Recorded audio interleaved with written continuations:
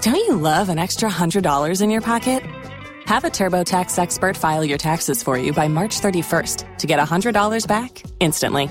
Because no matter what moves you made last year, TurboTax makes them count. That means getting $100 back and 100% accurate taxes only from Intuit TurboTax. Must file by 3/31. Credit only applicable to federal filing fees with TurboTax full service. Offer can be modified or terminated at any time.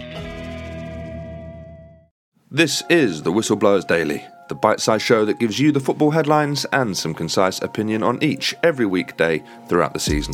I'm Mark Smith. These are your football headlines for Monday the 23rd of January.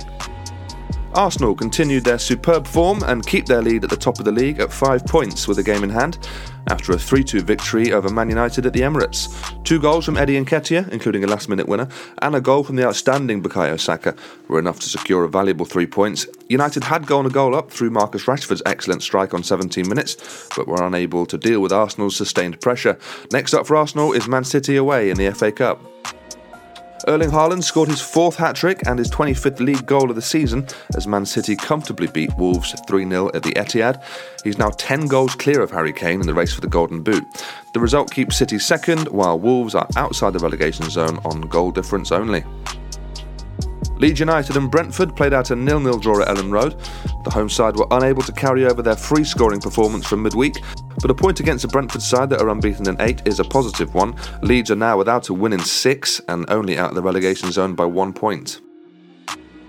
And Cristiano Ronaldo made his competitive debut for new club Al Nassr in their 1-0 win over Ettifaq in the Saudi Pro League on Sunday.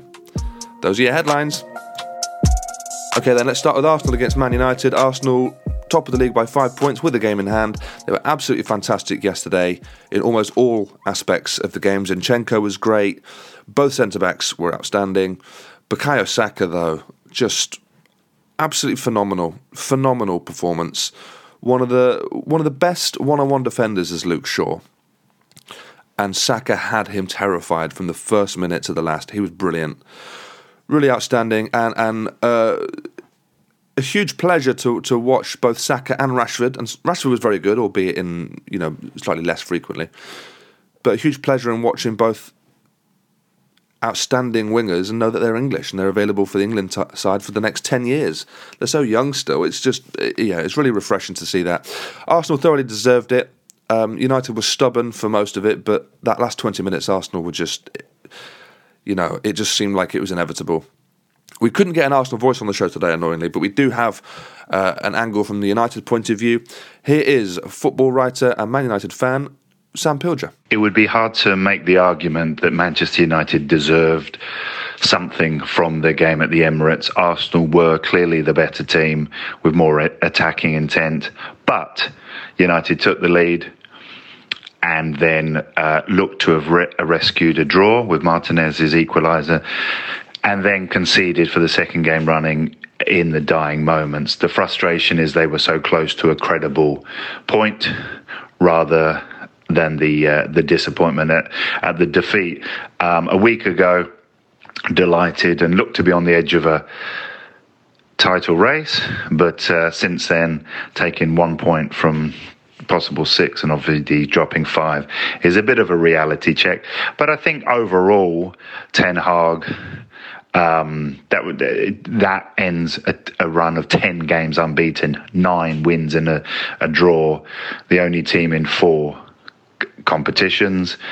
And I think the bigger picture is that Arteta is obviously doing a fantastic job at Arsenal. They look to be flying, but he's 3 years into that. 3 years into it, he's had his problems. Arsenal fans were asking for him to be sacked not too long ago, but he's doing so well now. In contrast, Ten Hag has only had 6 months at United, and in that 6 months, he's taken them to the edge of a title race that they were in for 3 or 4 days, but look to have a very good chance of finishing the top 4, which was always the intention. A title race is far too early. So I think there's a semi-final first leg on Wednesday against Forest, and the Barcelona game, Europa League to come. So there's exciting times ahead for United. Today was frustrating, though. That was football writer Sam Pilger. Check his stuff out. He writes for Forbes. He's excellent. He's really good, and particularly on Man United, he's superb. Okay, moving on then. Erling Haaland has scored his 4th hat-trick of the season, 25 league goals now already. We're in January and have lost a month of the season to the World Cup. These numbers are extraordinary.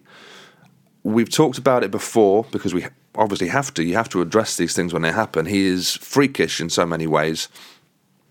There's been a lot of talk over the last few weeks, maybe not over the last few weeks, maybe the last sort of week since City lost at United and he had so few touches and was, so ineffective against United. That's going to happen sometimes with Erling Haaland. He's not completely plugged in yet to the Man City system. He's not like strikers they've had before. He is a pure striker who will have very few touches and score lots of goals. He had 16 touches yesterday, scored a hat-trick. Against, by the way, a pretty resilient Wolves side. Wolves are no mugs. They can defend.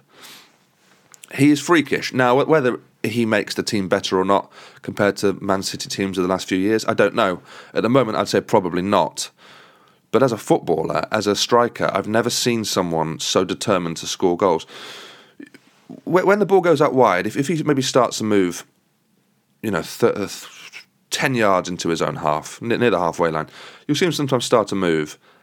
And the way he sprints to get into the box, I've never seen that before. I've never seen someone so determined, willing to break their neck to get in the box to score goals.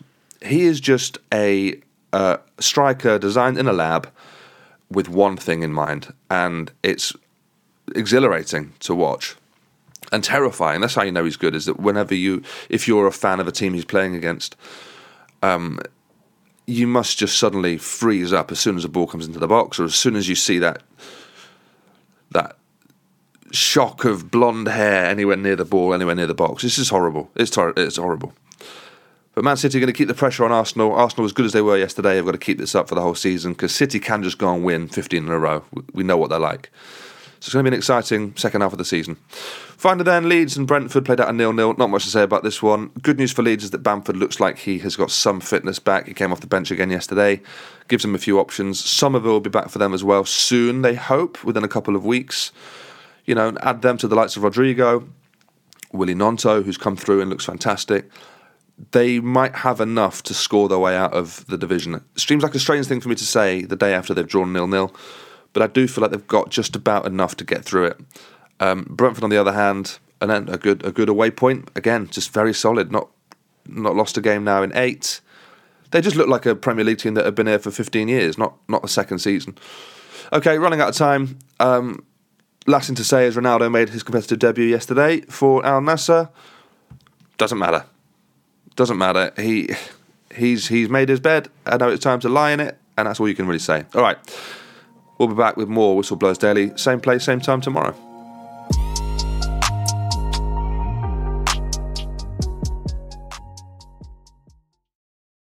Sports Social Podcast Network.